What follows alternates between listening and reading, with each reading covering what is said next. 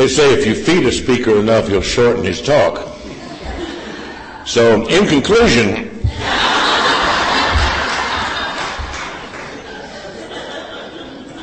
my name is Bill, and I'm an alcoholic. By the grace of God, I'm sober tonight.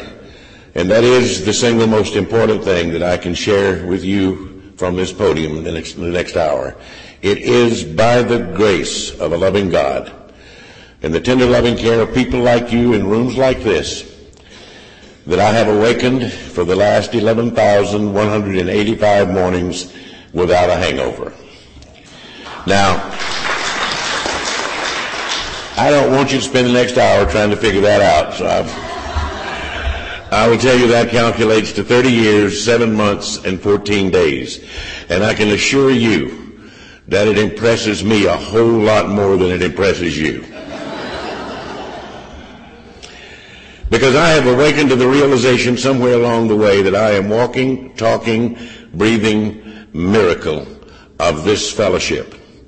I owe everything that I am today. And during this time that I share with you tonight, if any time I sound like I'm bragging, I am bragging on you, not me. I am bragging on a God who saw enough hope left in this beaten down soul who arrived at Alcoholics Anonymous on July 26, 1982. And with that hope, he built a new human being, and one that I am grateful to be today. I want to thank the committee, Donnie, and especially Bruce, who picked us up at the airport and brought us here. I want to thank all of the members of the committee, the people who prepared the baskets for our room. We've been as if there wasn't enough food around here to eat. Every time you turn around, we got another whole bucket full in our room.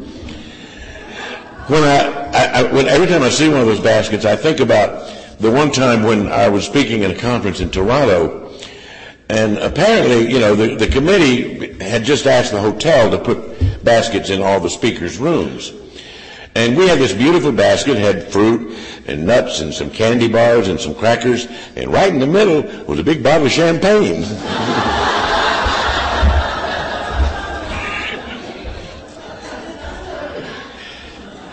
All 5 of us speakers got a conspiracy, and we came down to dinner that night. We came down carrying our bottles of champagne.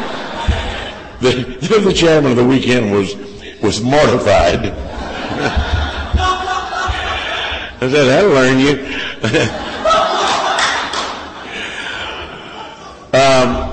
I love Alcoholics Anonymous. I love conferences and conventions. I love anywhere I can go where I can gather with drunks. I've been fortunate enough to have shared at AA conferences in 47 states and all the Canadian provinces, and what I have found is that no matter where I go, Alcoholics Anonymous is the same. It is the same language of the heart. It is the same drunks reaching out to help drunks. Now, in Southern California, they talk too fast. In Canada, they say "eh" for no good reason whatsoever. Nobody's ever been explained that to me. In the South, we talk slowly. Don't confuse it with slow thinking, though. But wherever I go, now you think about this. Who other than us could walk into a room literally anywhere in the world and say, my name is Bill, and I'm an alcoholic, and I'm at home. I am with a room full of people who know me instantly. I don't have to explain myself to them. They know me. And I am among family, and I'm among friends. I don't know anybody else in the world that can do that. We're so fortunate in that regard. I love Alcoholics Anonymous because it has given me the life that I never ever expected, beyond my wildest dreams. I want to share a little bit of my journey with you tonight. I was born in North Georgia at a very young age. I got sober at a fairly young age. I was 39 years old when I got sober. Now I'm old and sober. In a couple of months I'll be 70 years old. Believe it or not, that's the oldest I've ever been.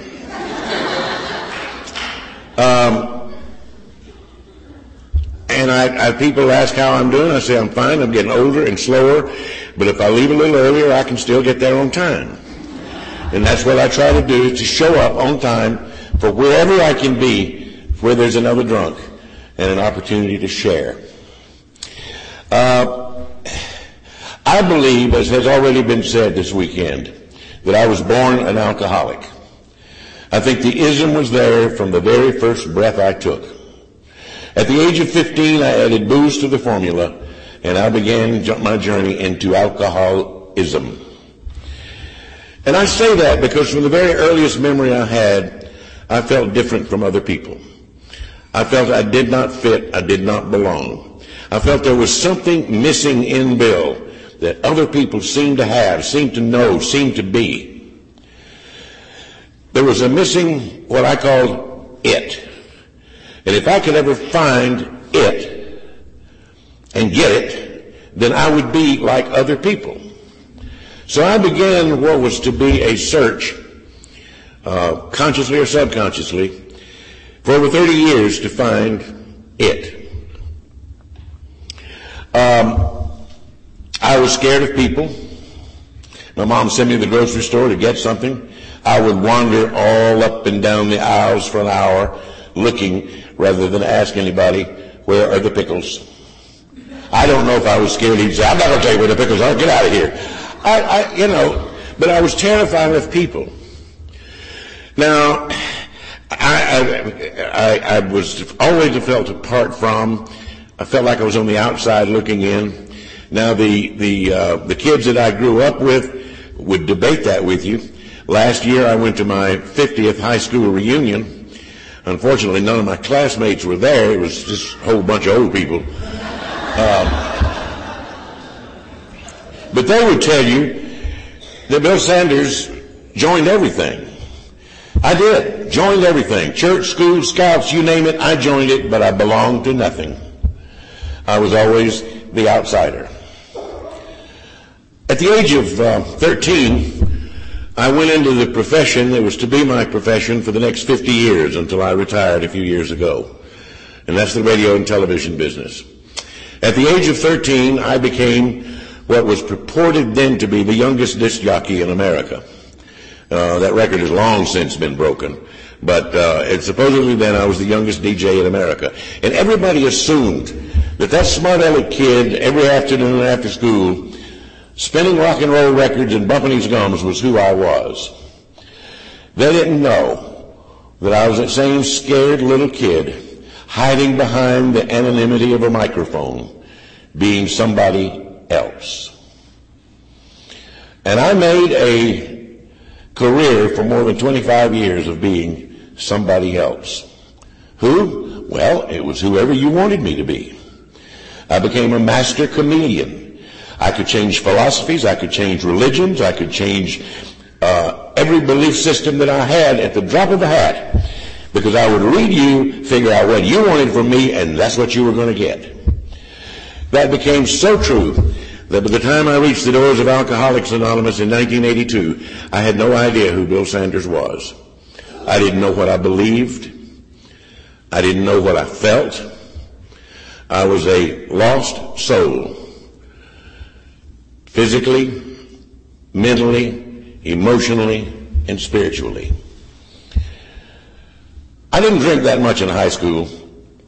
I grew up in a very small town, and if any of you came from small towns, you know there's one thing they're real short on in small town, and that's anonymity.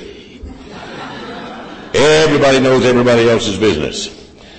And if my little Southern Baptist mother had ever caught me drinking, I would not have needed Alcoholics Anonymous. I would have needed an undertaker. But then I went off to college, 40 miles from my hometown, suddenly thrust into a student body at the University of Georgia that was 3 times the population of my hometown. And nobody cared how much I drank. Nobody cared whether I went to class or not. Nobody paid any attention. So I began my journey into the depths of alcoholism. It happened slowly. It happened quietly at times. I've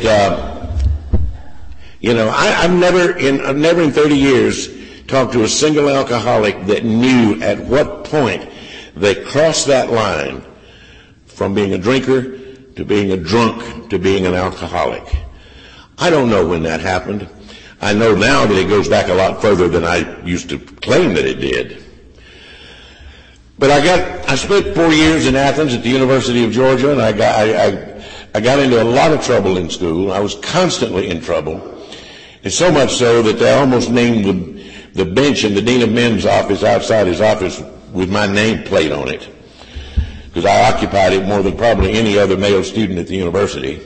I was constantly doing things to get in trouble.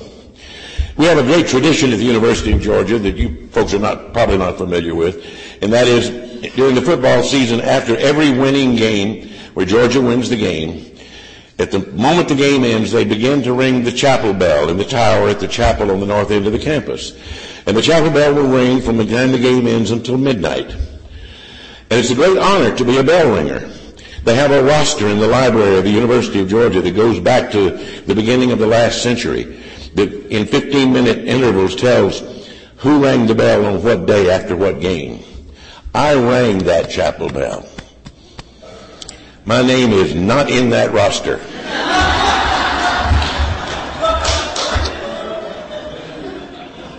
I think it had something to do with the fact that I was ringing the bell at 3 o'clock in the morning on Easter Sunday.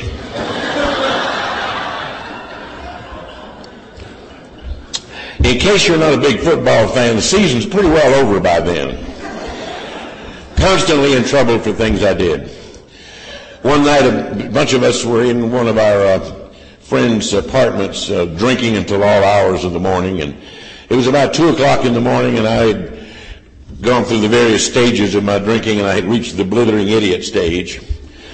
And the guy's apartment we were in had an antique gun collection hanging on the wall, and he was proud of it. It was worth thousands of dollars. Come down through his family.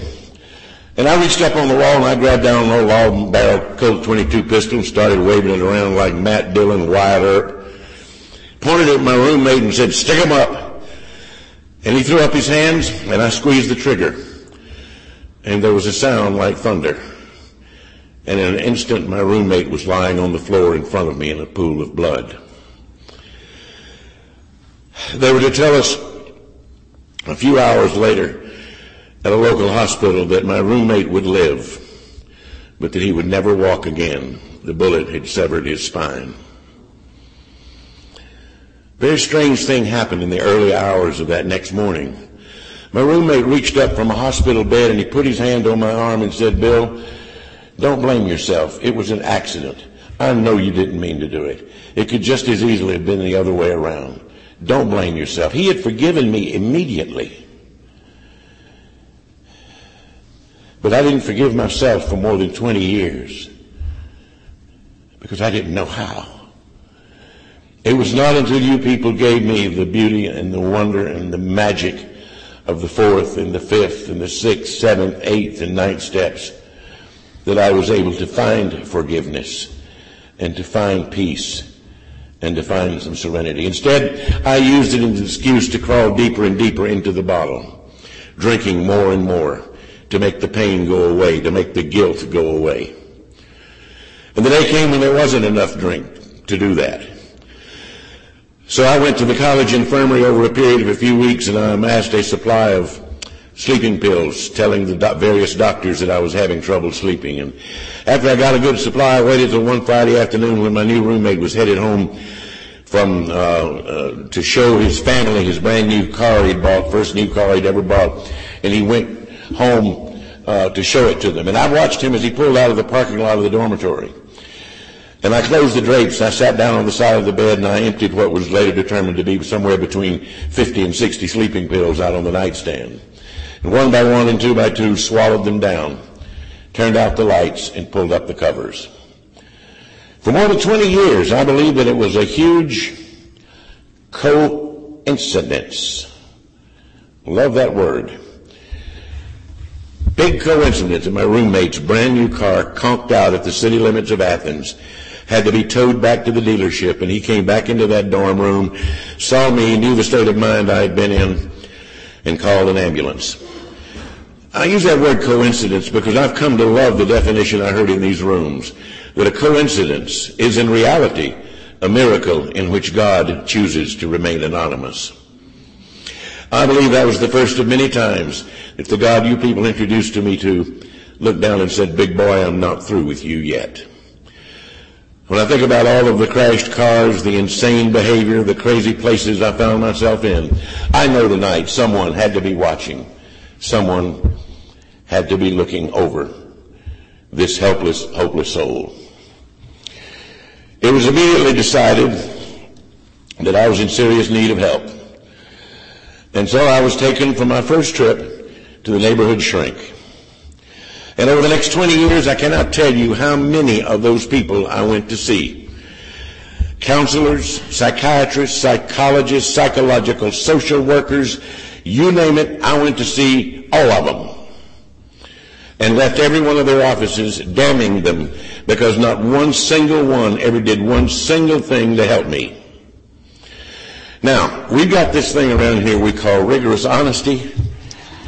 It forces me to admit that there is a remote possibility one or more of those people might have been able to help me if I had ever once told them the truth. Second or third question. Think you might have a drinking problem? No, I drink fine. And they go off treating something else. One of the shrinks I went to was a very famous shrink. He and his partner had had a patient about whom they had written a book. And it was about a woman who had 3 distinct personalities living inside her body. And they had written a book about her called The 3 Faces of Eve. They ended up making a motion picture about that. And about the time I was seeing this doctor was when that movie came out. Joanne Woodward got Best Actress. The picture got Best Movie of that year. And I would question my doctor over and over about this woman. And, of course, with the patient confidentiality, he would tell me very, very little. But I wanted to know more about this woman who had 3 personalities living inside her body. It was important that I find out about that. Because I felt like if I could ever get my personalities down to just 3, I'd be cool. But see, I've always had these conventions that go on up here in my head.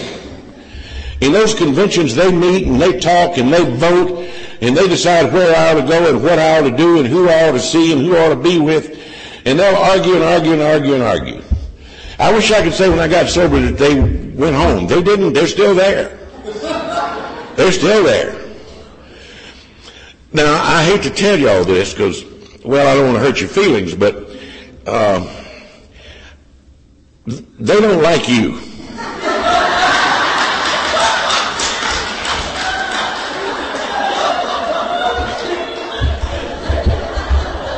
They'll do anything they can to keep me away from you.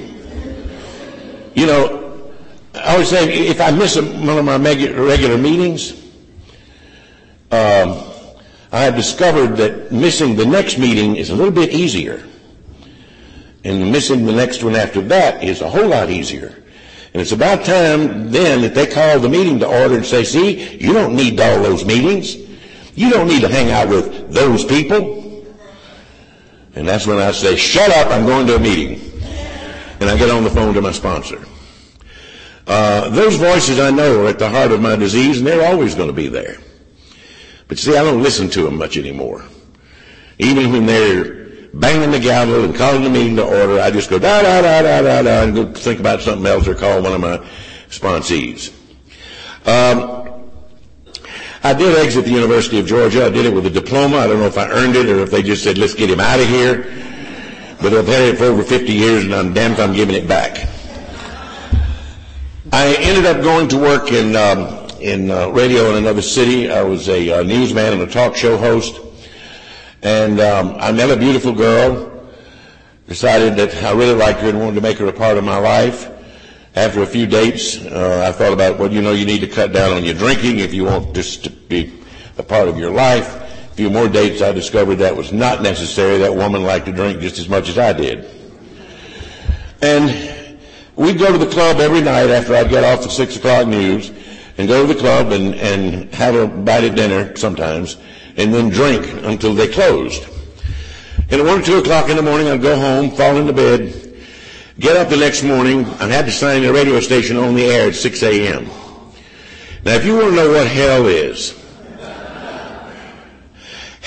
trying to sound cheerful on the radio at 6 o'clock in the morning when your mouth tastes like the bottom of a bird cage and your head feels like the Russian army did maneuvers on it the night before.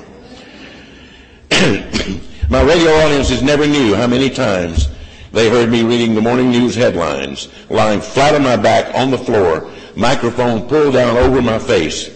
It was the only way I could get the room to quit going round and round and round.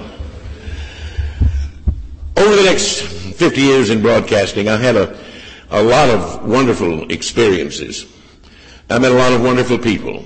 I love the profession that I had, and I am grateful for all of the joy that it gave me and for what it did for me and for my family. I had my share of blunders in once on the newscast of a woman, very prominent woman who had died in a local rest home after a long illness. I announced to the world she died in a restroom as her family stood by and watched.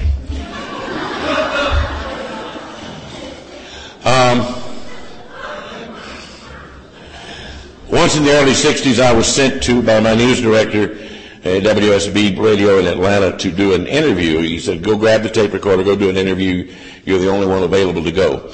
I said, okay, fine. Who am I going to interview? He said, you're going to interview Lyndon Johnson. I said, okay. And I'm thinking, you know what, Bill, you can't do this without a little fortification. So I stopped at one of my neighborhood bars and had a couple of quick shots, got back in the car, drove down to the downtown Atlanta hotel, and walked into the lobby, got on the elevator, went up to the designated floor. I was met at the door of the elevator by the Secret Service. They frisked me, checked my credentials, looked over my tape recorder, and ushered me into this suite of this hotel. And this giant of a man came over and grabbed me by the hand and said, come on in, boy, and have a seat. And he ushered me over to this sofa, and I sat down on the sofa, and there's a coffee table, and then another sofa where he sat. And I glanced down at that coffee table and realized in the middle of that coffee table was a couple of glasses and a jug of Jack Daniels. He said, before we do this thing here, let's have us a little snort. Sounded good to me. He poured my glass full, and then he poured his glass full. And I should explain at this point, back then you did not just walk in and sit down and start interviewing the President of the United States. You had to go through what was known as the pre-interview interview. That's where you tell him what you're going to ask him, and he tells you whether or not he's going to answer it. And they don't get away with that anymore, but they did it back then. Lyndon Johnson got away with a lot of things. So I'm throwing out questions, and he's saying, yeah, that's fine, we'll talk about that. Or no, I don't want to, let's don't get into that. And I'm sipping away on my drink. Every time I get about 3 swallows down, he reaches over and fills up the glass again. A few minutes later, I'm just going, sure is getting hot in here. About 5 minutes after that, I realized, uh-oh, this man is drunker than you are. Right after that, he said, all right, turn that thing on, let's do it. I turned on the tape recorder, and we started the actual interview. And the interview went well. I asked great questions. He had great answers. It was a good interview. Until I got to a point in the interview where I asked him a question about his wife, Ladybug.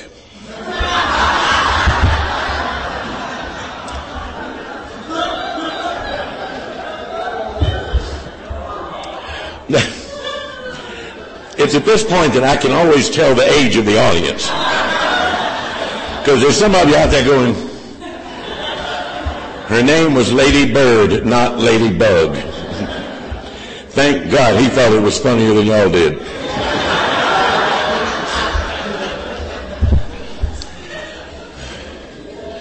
I had a lot of great experiences. On another occasion, I and a bunch of my cohorts were invited to a reception at the White House, and it was a reception with an open bar and hors d'oeuvres and all that, and I could care less about the hors d'oeuvres, but I went straight to the open bar.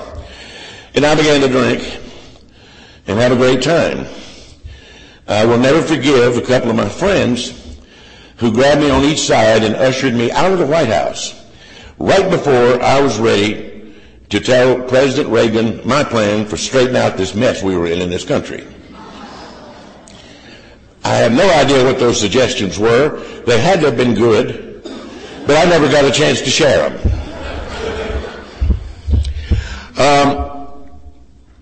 Along the way, God blessed my wife and me with a beautiful little blue-eyed, blonde-haired baby girl. And I was going to be the world's greatest dad. But you see, my disease had other plans. You see, my disease outfitted me with something that I don't know if you can relate to or not.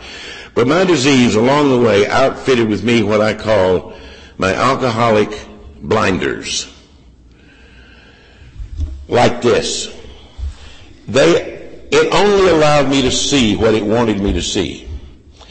Those blinders did not allow me to see that the only look that was ever in my little girl's eyes was a look of fear and of hate and of disgust. Those blinders didn't allow me to see that my little girl didn't invite friends to come spend the night.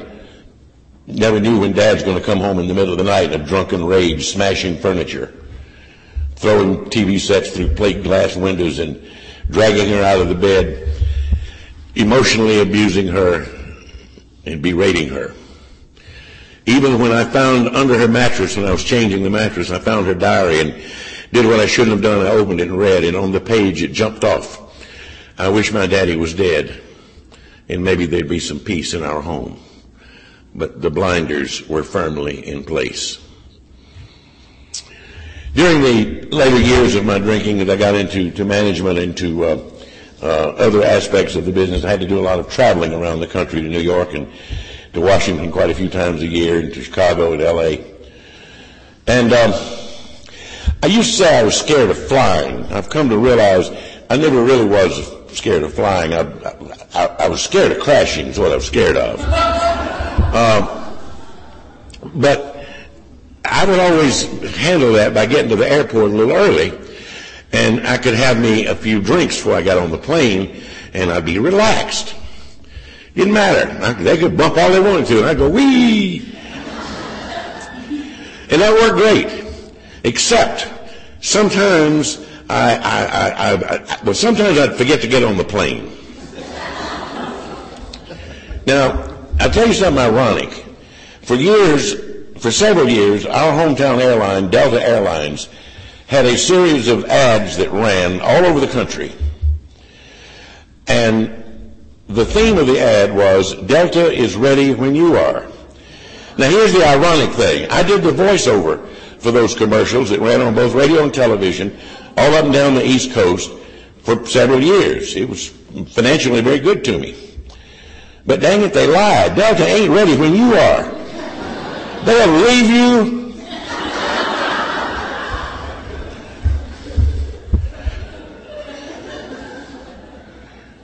You know, here I was lying on these commercials. You know, I didn't have but one line on that commercial. The line was, Delta is ready when you are. So I do what any good drunk would do. I just get on an airplane, another airplane, go somewhere else. Call home that night. How's your meeting in New York going? I don't know. I'm not in New York. Where are you? I'm in New Orleans. More and more often I wake up in strange places, in strange cities, in strange beds with strange people. I don't remember ever waking up with a bed full of naked Mexicans, but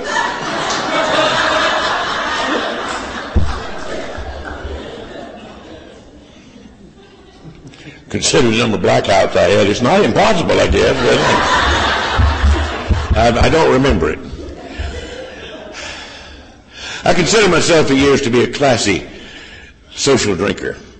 I can tell you, folks, if you have to drink in order to be social, you are not a social drinker. I thought it was normal to have a few drinks before you go to the cocktail party so you could get ready. I was a snob of a drinker. I had to do a lot of entertaining, and I loved taking people to some of the fanciest places in Atlanta on expense account. And I would walk into the lobby of this posh downtown Atlanta restaurant, and the maitre d' in his tuxedo would greet me by name, usher me to the door of the lounge, and wave at the bartender, and by the time I reached my usual seat, he had my drink pre-mixed and set right there in front of me. And I love taking people to see that because I felt like it made a statement. I know tonight it most definitely made a statement. It's just not the one I thought it was making.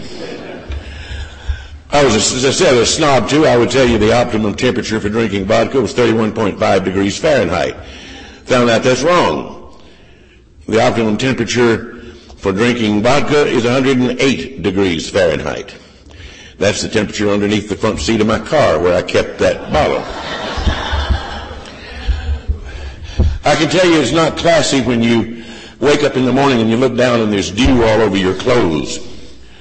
And you blink your eyes and realize you're looking out from underneath a bush in a downtown Atlanta city park. Not a good place to be. And I blink again and realize I'm looking up the nostrils of a policeman's horse. There is no good answer to the question of what are you doing here? Other than where is here?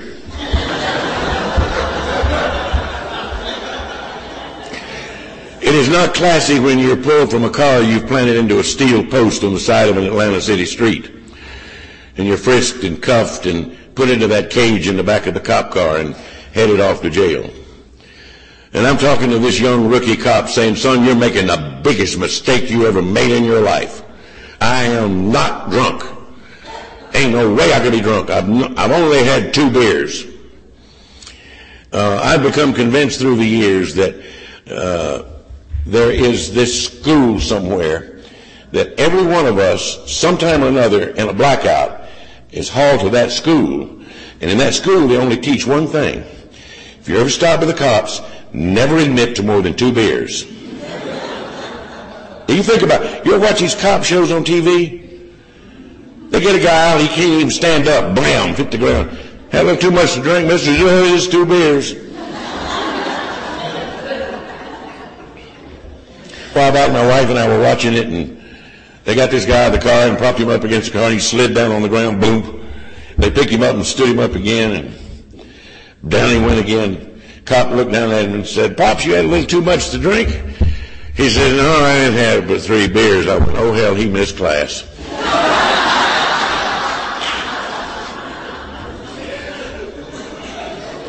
But I'm arguing with this young cop all the way to jail, and he gets me out and puts me on that breathalyzer doohickey, and I blew into it, and it registered .28.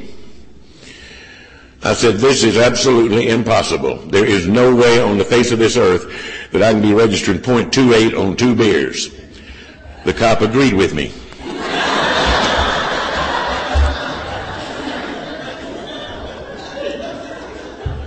I assure you that was the only thing we agreed on that night. It is also not classy, nor is it smart to go to court for a DUI drunk. In case you've never done it, judges don't like it. I had a friend of mine who was a lawyer who said, Bill, don't sweat it. It's first DUI. It's no big deal. Go in, when they call your name and say, how do you plead? You say, Your Honor, I plead nolo contendere. I said, what does that mean? He said, it means you plead no contest. He'll slap you on the wrist, give you a little fine, send you on the way, everything will be cool. Okay, got it. Well, like anything else in Bill's life, I had to get fortified before I went to court. So I had a few drinks the night before and a few more the next morning when I got up and went into the courtroom and sat down and waited for them to call my name. They seemed like about 6,000 names before they got to mine. Finally, they called my name. I stood up. The clerk said, Mr. Sanders, how do you plead? I said, Your Honor, I plead Nimlo,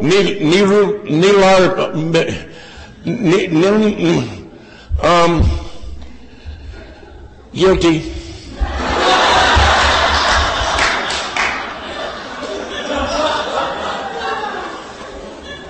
He threw the book at me. I couldn't remember that damn Latin to save my life. By now, my wife went in her direction and I went in my direction. Our marriage was falling apart. Counselors had told us, give it up. The marriage is hopeless. You're totally incompatible. And, my wife, when I would be gone 3 or 4 days, didn't care who I was with or where I was sleeping. She would go out at night and couldn't come home at all hours, and I didn't ask where she'd been, didn't care. And one night she decided that she was going somewhere, and I'm sitting in my recliner chair, sitting there holding a bottle, staring at the television. She's gone about 2.5 hours. She comes back in, stands in front of me. I'm still sitting there in that same chair, still holding that bottle, still staring at the TV, probably trying to decide whether to turn it on or not. And she said, guess where I've been? And I said, who gives a, who cares? And she did something really weird. She didn't say anything. She flipped a white poker chip into my lap. And I looked down at it, and I looked back at her, and I looked back down at that chip. And I said, I don't know where you've been, but if that's all you won, you had a lousy night. And then I noticed that chip had 2 little A's on it. And she told me she had been to an A&A meeting. And I went into an absolute flying pluperfect rage. Because I knew beyond any shadow of a doubt, there was no way on the face of this earth that that woman was an alcoholic. There's no way. Because if she was an alcoholic, then she just couldn't be an alcoholic. That's just all there was to it. But she didn't care what I thought. She just started going to meetings and going to meetings and going to meetings and going to meetings. Some fool nonsense about 90 and 90-something. And I'm waiting for the other shoe to fall. I'm waiting for you. You're bigger drunk than I am. You need this worse than I do. Never said a word. Just going to meetings, going to meetings. There were a few little clues left around the house. For example, I'd go in the bathroom and lift the toilet seat, and there's how it works, taped to the lid.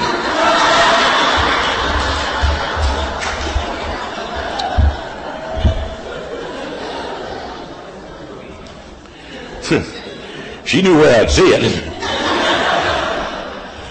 Finally, the other shoe did fall. She said, I'm going tonight to pick up a 90-day chip, and I'd like you to be there. I said, nope, not going to happen. No way, not in this life. A few tears, a few deals, and I said, okay, fine, on one condition, I'm going in my car. I said, where are we going? She said, we're going to a place called 8111 Club. You just follow me.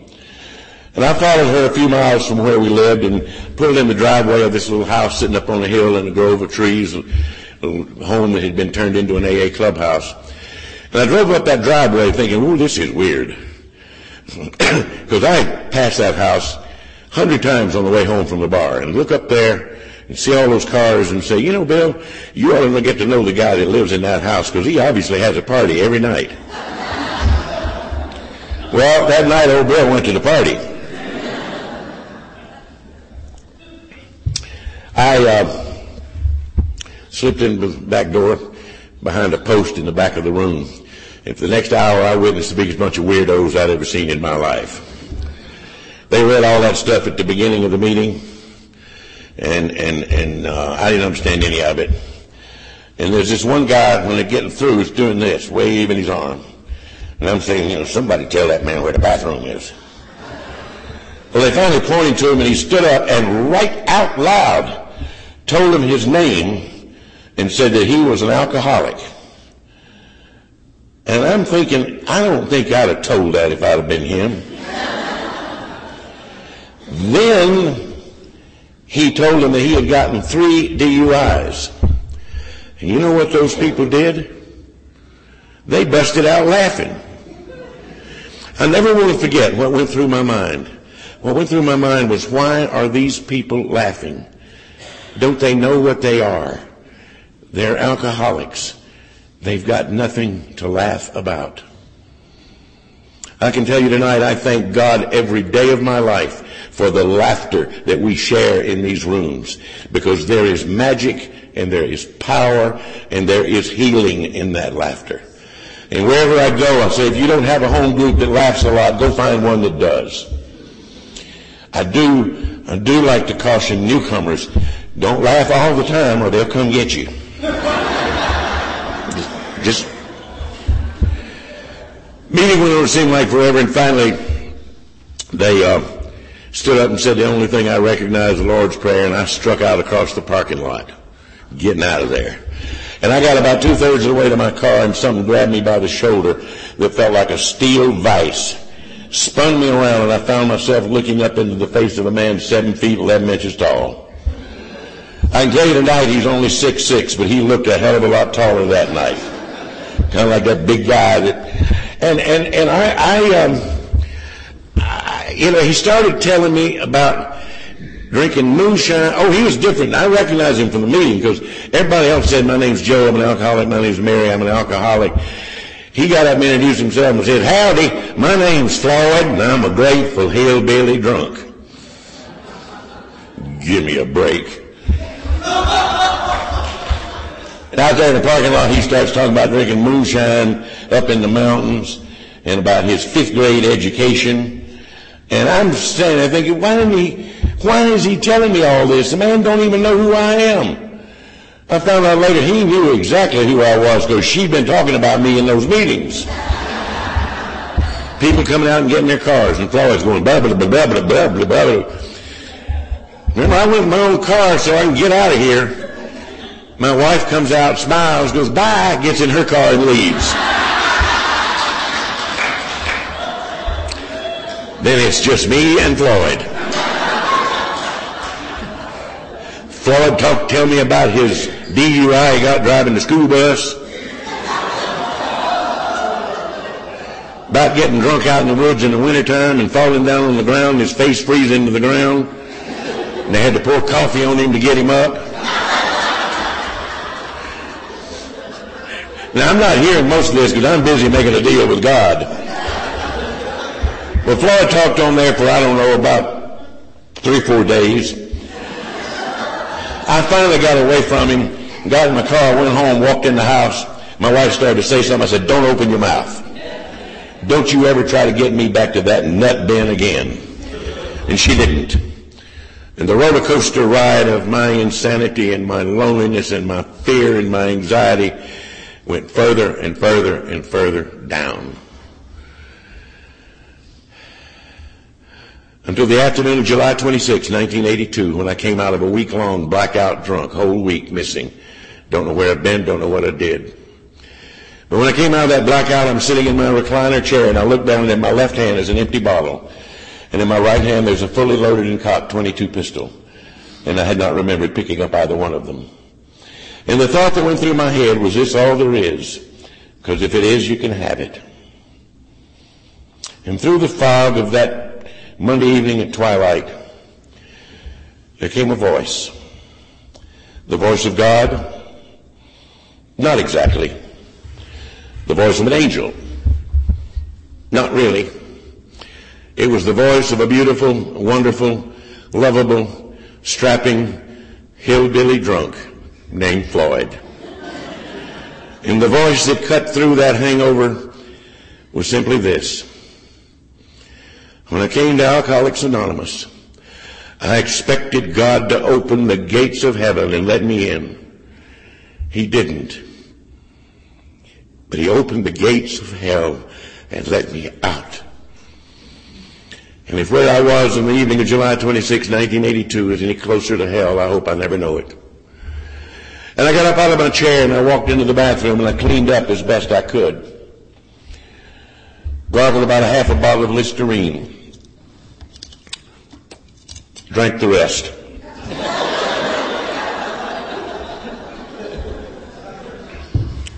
You know, for years in telling my story, I didn't tell that part. I'm a career alcoholic. And to have to admit that my last drink was Listerine. That's disgraceful.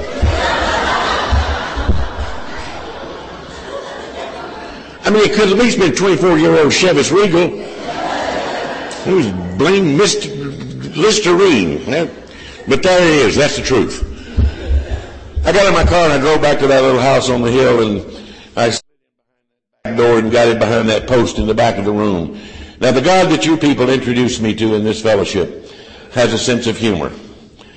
And I looked around at the front of the room there, sitting there chairing the meeting, was my wife.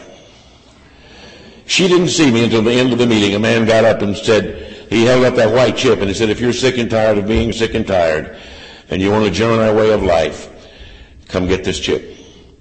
And I took the longest walk I've ever taken in my life to the front of that room. And a man pressed a white poker chip into my trembling, sweating hand. And I walked back and sat down. I choose tonight, with all my heart, to believe that an old Bill Sanders walked to the front of that room that night and died. And a new one walked away. Because as I said, by the grace of God and the tender loving care and people like you in rooms like this, I have not had a drink since that moment. I thank you and I thank God. You told me very soon I needed to get a sponsor. No problem whatsoever in broadcasting. Got lots of sponsors. Pick one. I said, how about Delta? You explained what you meant. And I decided to get a sponsor scientifically. I looked around for the sweetest, kindest, roly-poliest, white-haired old granddaddy that I could find. One that I knew would pat me on the head every day and say, you're a good boy. I've never seen anybody work this program as good as you. Took about 3 weeks. I found him. Snow white hair, roly-polier than I am, perpetual smile a mile wide. And I asked a man by the name of Doc Crandall to be my sponsor. Biggest mistake I ever made in my life. I knew I was in trouble the first night. He said, sure, I'll be your sponsor. Let's discuss the rules. Rules? What rules? Simple. Don't worry about it. When you wake up every morning, you're going to roll out of that bed onto your knees, and you're going to ask God, as you understand him, to keep you sober today. And the last thing you're going to do at night before you get back in that bed is you're going to get back down on your knees, and you're going to say thank you. I said, well, Doc, I got to tell you, I grew up in the Southern Baptist Church. Church doors open, we were there. I got a long way away from it. I do know prayer is important, Doc, but I just got to be honest with you. I'm not comfortable with this knee business. He looked me in the eye and said, I don't remember saying a damn thing about you being comfortable. Well, I drew myself up. He couldn't talk to me like that. I had almost 30 days. I said, Doc, I thought this was a program of suggestion. He says, it is. I suggest you do it or get you another sponsor. That's how we began our relationship. Then he gave me that book. My God, was he a fanatic about that book. He said, I want you to take this book home and I want you to, for the next 2 or 3 weeks, study, didn't say read, said study the first 164 pages. And when you get through doing that, you come back and we're going to sit down and talk about how you can make those principles in chapter 5 work in your life. I said, I can do that. I stopped at the office supply place on the way home. I got some legal pads, I got some highlighters, and I got some sharp pencils. And I went home and I cleared off my desk and I laid it all out and I went to work. I highlighted and I underlined and I wrote the margin and I wrote page after page in those legal pads, and I struck through the steps that didn't have anything to do with me, and I jotted down a few I thought of that y'all had obviously missed. And after about 2.5 weeks, I called him. I said, Doc, I'm ready to talk. He said, hot dog, come on over. I went over to his house. He reared back in his old recliner, and I laid everything out on his coffee table. He said, all right, son, lay it on me. I opened up the book there to chapter 5, and I said, okay, Doc, looking here at this first step, as I interpret, and that's as far as I got. Boy, that step don't need your interpreting. It needs your doing. I said, but Doc, what I think it means is, he said, son, it's in English. It says exactly what it means. And if you look real close, you'll notice they put little numbers by those steps so smart college boys like you can follow along with the rest of us. God, he was tough. And he was a fanatic about that book. I'd come to a meeting and say, Doc, can we talk for a few minutes? I got a personnel problem at work I want to discuss with you. You got a lot more business experience than me. Let me lay out this situation on my staff. He said, what step are you using on it? I said, what? I said, Doc, you don't understand. This ain't got nothing to do with steps. I'm talking about real life stuff here. He said, you go home and look again.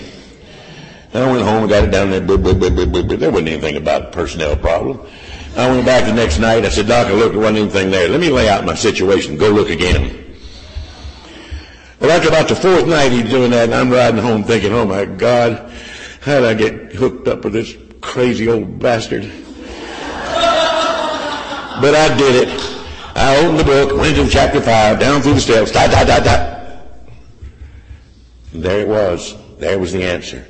And over and over and over again, he sent me back to that book and back to those steps until one day the light went on in this thick skull of mine that there is nothing,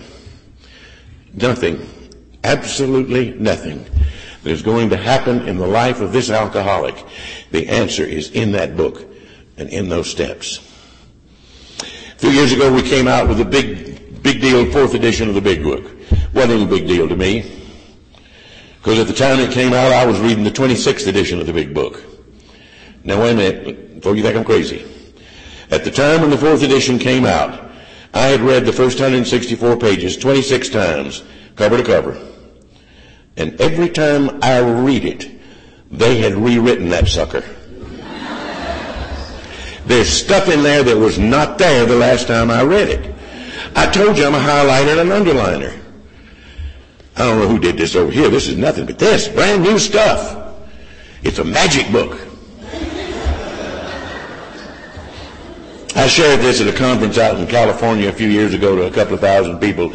This one little girl lingered after everybody had come up and said nice things and left. And she said, I need to ask you something. Do you really believe that?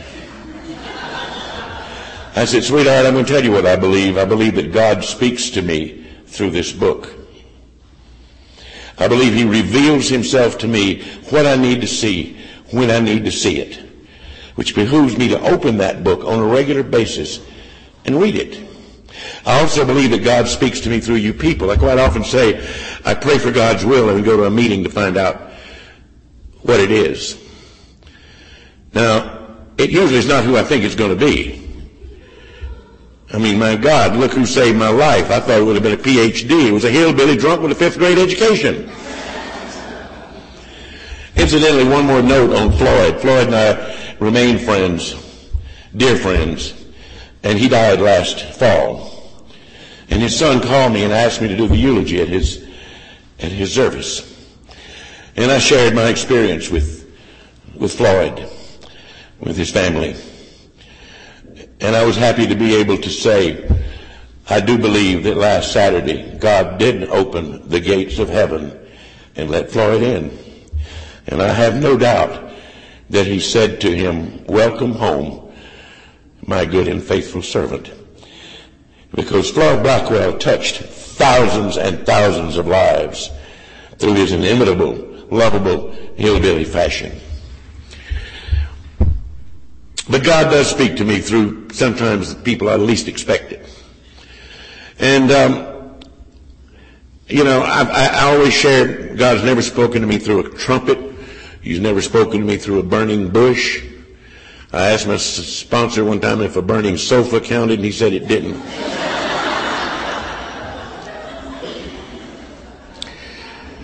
My sponsor was, let's do the steps and do them now. 1, you finish 1, you go to 2, you finish 2, you go to 3. And we're whizzing along through the steps, and we get up to about 6. And I realized we are flying through these steps. And I fell into my sponsor's favorite trap. I said, Doc, what do you do when you get through working the steps? Without batting an eye, he looked at me and grinned and said, you die. And you lay real still because you're dead. Either way.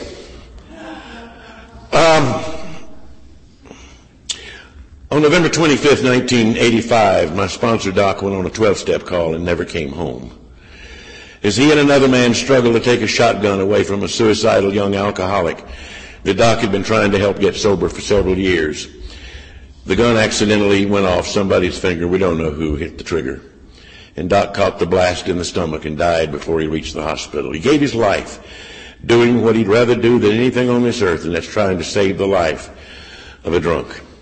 That evening I sat in his den And I felt a loneliness come over me I hadn't felt in a long time. I felt a fear come creeping back in that I thought had long gone. And I could think only of how can I go on? How can I stay sober without the man who planted me in these steps? Without the man who kicked my behind when I needed it and who put his arms around my shoulder when I needed it. How can I go on? And in the quiet stillness of that evening, the answer came. You do it by doing what he taught you to do, and what his sponsor before him taught him, and his sponsor before him taught him. All the way back to that fateful night of May 11th, 1935, when the broken-down stockbroker and the has-been doctor sat in that gatehouse in Akron and said, do you think we might stay sober if we help one another?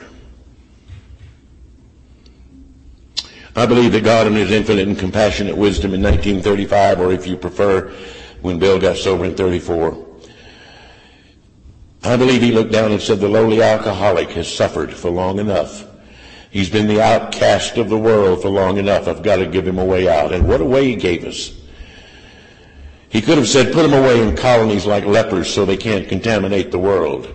He could say, throw him in jail and lock him up and throw away the keys. Many of us probably should have been. He could have said, just let him die. He did none of those things. Instead, he gave us each other. And he gave us more love and more laughter and more joy and more happiness than most of us could have ever dreamed of in 100 lifetimes. And I believe with all my heart that he did one thing more. I think he gave us a one-on-one relationship with him that few people on this earth will ever experience. I think we're the luckiest people that walk the face of the earth today. Now,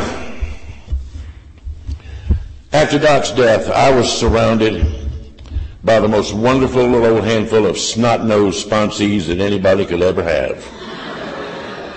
And those little guys circled the wagons around me.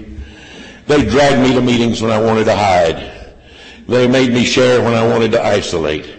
And they loved me and they cared for me until I could walk the walk again, and I owe them forever for it. Now, I have to admit to you now that I did something I do not recommend. I was looking for another sponsor just like Doc, and I couldn't find him. So for the next year and a half, I sponsored myself.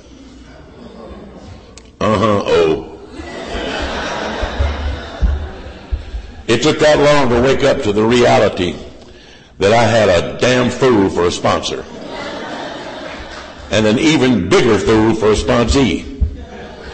Because you see, I'm an alcoholic. My brain can convince me of anything. My brain has got the greatest rationalizer in the world, and it ain't gone yet. It's still there. That's why I have a sponsor today. Well, I knew I needed to get a sponsor. And I started looking around. Somebody had recommended somebody to me, and I said, no, I don't want him. See, my first sponsor had said I had two diseases, alcoholism and terminal uniqueness. And to treat the terminal uniqueness, he used to make me go to the big book, to what was then page 449 in the big book, and said, I want you to read out loud every day for a month pages 448 and 449 in the big book. It's now 417 and 418, I believe. And he made me do that. I think he did it about 3, it may have been 4 times. It was enough times that I said to myself, if I ever meet the guy that wrote that, I'm going to punch his lights out. Well, that fall, I got a call from Omaha, Nebraska, asking me to come and share the Cornhusker Roundup. And I went to Omaha, and my wife and I checked into our room, and I picked up a copy of the program, and I looked at it. I went, oh, boy. My wife said, what is it? I said, he's here. Who? Paul O. She said, who's that? I said, it's him. Met Dr. Paul that weekend. Didn't punch him. Pretty nice guy. Spent a little time with him. Not much. A month and a half later, I was invited to share at a conference in northern Pennsylvania, a place called Cook Forest. I went up there and they had all the speakers in one cottage. Guess who's right across the hall? Paul and Max. his wife. Spent more time with him that weekend. Pretty nice guy. A month and a half later, I was invited to Longview, Texas. He was there. And it was at that weekend that he came up to me and said, Bill, we're having the anniversary of my home group in Laguna Beach in October. Would you come out and be our speaker? Now, folks, I'm going to swear to you, I did not mean to say what I said. I didn't plan to say what I said. When I got through, I went, I don't believe I said that. But I said, yes, I'll come if you'll be my sponsor. And for the last 10 years of his life, that wonderful little man was a wonderful and dear sponsor. Our AA birthdays were 4 days apart, and every year my wife and I would fly out to Laguna and spend the week with Paul and Max, and those wonderful, wonderful experiences I will cherish for the rest of my life. He taught me so much, not only about acceptance, but about loving oneself, and about loving the people around you, and about letting go of anxiety and of hatred and of resentments. And I can still hear his voice today, very often.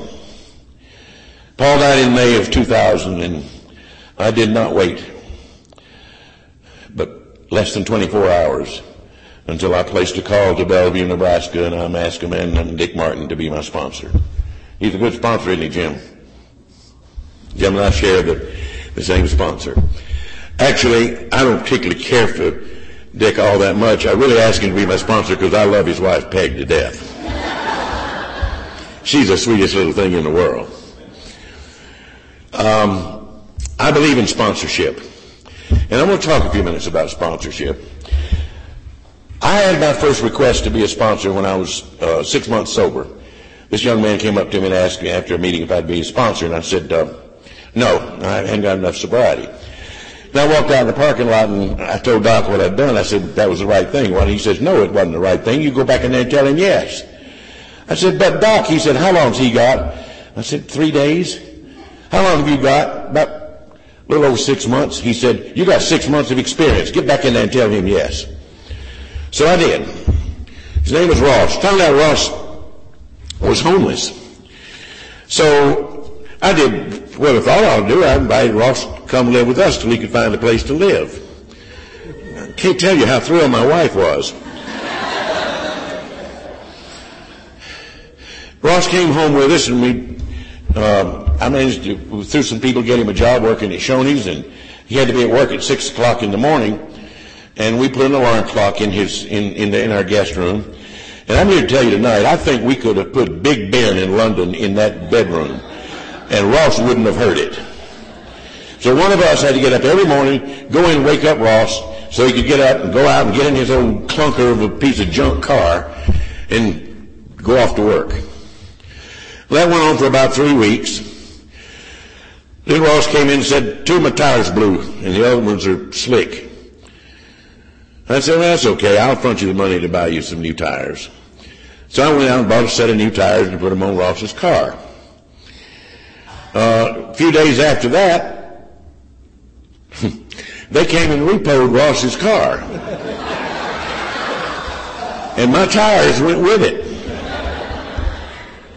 Well, Ross didn't like that, so he did the logical thing. He got drunk. And I'd already ready to tell Ross he had to leave because, see, I told Ross he could stay as long till he could find some place to live, and it finally occurred to me he wasn't looking. He'd found some place to live. Excuse me. Then he got drunk, and the last time I saw Ross, I took him down to Fulton County Detox, and I dropped him off, and I don't know where Ross is today. I don't know if he's alive or not. He disappeared. So, one would think that I learned a lesson about bringing drunks home to live. I didn't. A few years later, this young hippie-looking little character came up to me and asked me to be his sponsor, and I went, no, don't need that. And he was persistent. I don't know if it was 2 or 3 times there's been an argument about that, but I finally said yes. And I found out this young fellow had been, dropped out of school or kicked out, I'm not sure which, and out of high school, and He had a pretty big habit, and he funded his habit by breaking into people's homes and stealing their goods and going out and selling them and going through their medicine cabinets for refreshments. And his hobby was going around knocking off mailboxes on Saturday night. And this is one I was going to sponsor and ask him to move into our home. And I said, well, you can stay here for a while. He stayed for 5 years. But he was not like Ross. This one wanted the program. He wanted to get sober. And he did. And he's sitting right here in front of me tonight, almost 27 years sober. Stand up, Scott.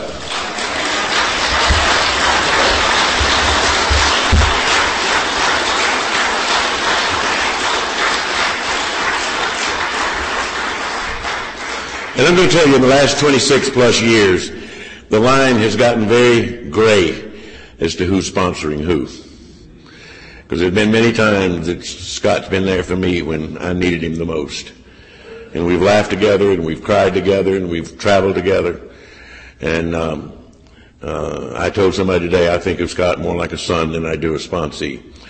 And I thank God every day, as does my wife, for Scott being in our lives. Now, of course, now I'm approaching 70 years old. I'm too old to have another drunk move into my house, you'd think. A little over a year ago, we moved another one in. And last week, he celebrated a year. He is 19 years old.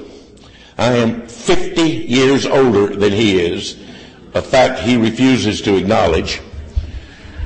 And we have absolutely no similarities whatsoever, except under the umbrella of AA. I grew up Southern Baptist. He grew up Jewish. I love classical music and show music. He loves electro and rap. You would not believe these speakers he'd installed in the trunk of my car. The only advantage is I can hear him coming a block and a half away when he's coming home. But I'm going to tell you something. 50 years difference. Totally different backgrounds, different religions, different philosophies grew up under. But when we sit down and we start talking, the language of the heart knows no barriers. It doesn't care about age. It doesn't care about religion. It doesn't care about any of those things. It's just two hearts speaking to each other. It's an amazing phenomenon to me. Words become almost superfluous when the language of the heart kicks in, and I love it. Tell you one other sponsee I had. Something over 20 years ago, a young man came up to me. He was a young African-American man, about 6'4", looked down at me and said, will you be my sponsor? I went, uh-huh. Found out he'd been a dope dealer on the streets of Atlanta and a thief. He'd gotten arrested when he tried to sell a stolen car to an undercover cop and hauled into court, found guilty, served some time in jail. He was introduced to AA, came out. That's when he asked me to sponsor him, and he said, I'm going to go back and finish college. I dropped out to sell dope. Now I want to get my education. So I said, good. He went back and he finished college. Then he announced to me, I want to be a lawyer. I'm going to go to law school. I said, that's a lofty goal, but go ahead.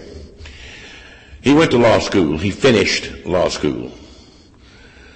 He went to work with a prestigious law firm in Decatur, just outside Atlanta. And a couple of years later, he and another man split off and started their own law firm. 3 years ago, that young man was sworn in as a judge in the same courtroom where he had been sentenced. And last fall, he was licensed to practice law before the United States Supreme Court. And he tried a case before that court, and he won. Now, when I talk about him, his name is Jewel. When I talk about Jewel, I say you can't get here from where he came from but by the grace of God. And I think that's true for many of us right here in this room. From where we came from, the depths that we crawled out of, you can't get to where we are but through the grace of God and through the gift of Alcoholics Anonymous. Jim, how am I doing? Okay. He says I have another hour.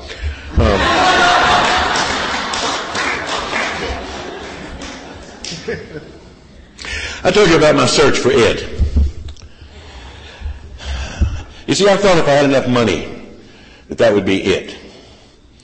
And over the course of my 50-year career, I at times made a great deal of money, relatively speaking.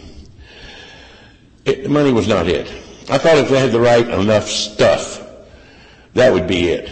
Big enough cars, fancy enough televisions, big enough this, that, or the other. Stuff was not it. I got a garage full of stuff. You can ask Scott, if you need some stuff, come to my house. I'll give you some. I thought if I had the right woman, that would be it. I knew the one I was married to wasn't the right one. So I searched high and low for the right woman. Mostly low. But I'd go in bars and I'd sit down and I would scope out the bar. And I'd look down at the end of the bar and I'd see this wonderful vision of beauty. And I would sit for 5 minutes, I'd rehearse what was going to be the greatest come-on line ever spoken. And I would rehearse it over and over and over again. Get it just perfect. I'd slip off my stool and go to the other end of the bar and slide onto the stool next to this vision of loveliness. And return and look into her beautiful eyes and open my mouth and say to her, "You go, Sarah, you want to go finish this thing, do the thing all right out of it now?"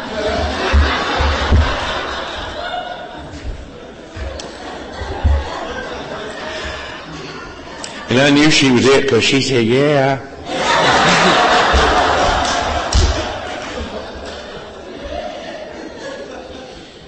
Next morning, she wasn't it.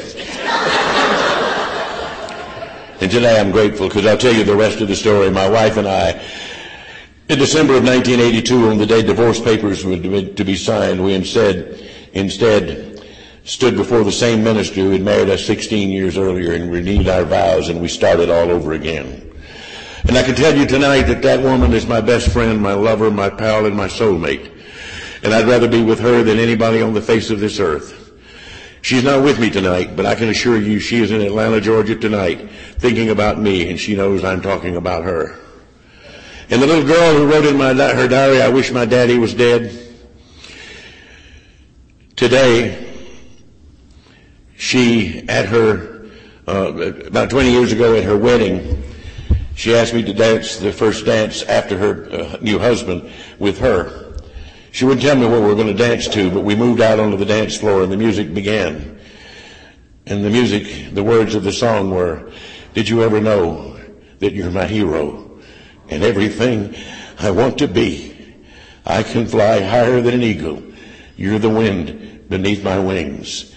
What a miracle had been worked in the lives of this family that had been ripped and shredded and torn apart by the relentless, insidious disease called alcoholism. And yet you, God, sponsorship, the steps in the book, had piece by piece put this family back together again. My daughter has given me 2 beautiful grandsons, and she even gave one of them my name. What more could I ask for? So it could not possibly come as a surprise to you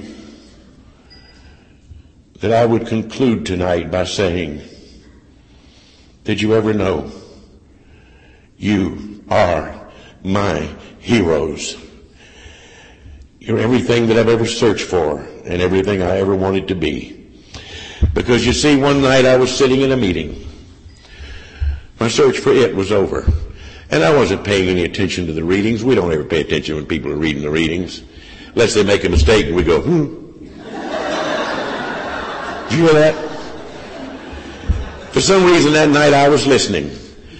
And I heard a young fellow was reading him say, "If you want what we have and are willing to go to any lengths to get it."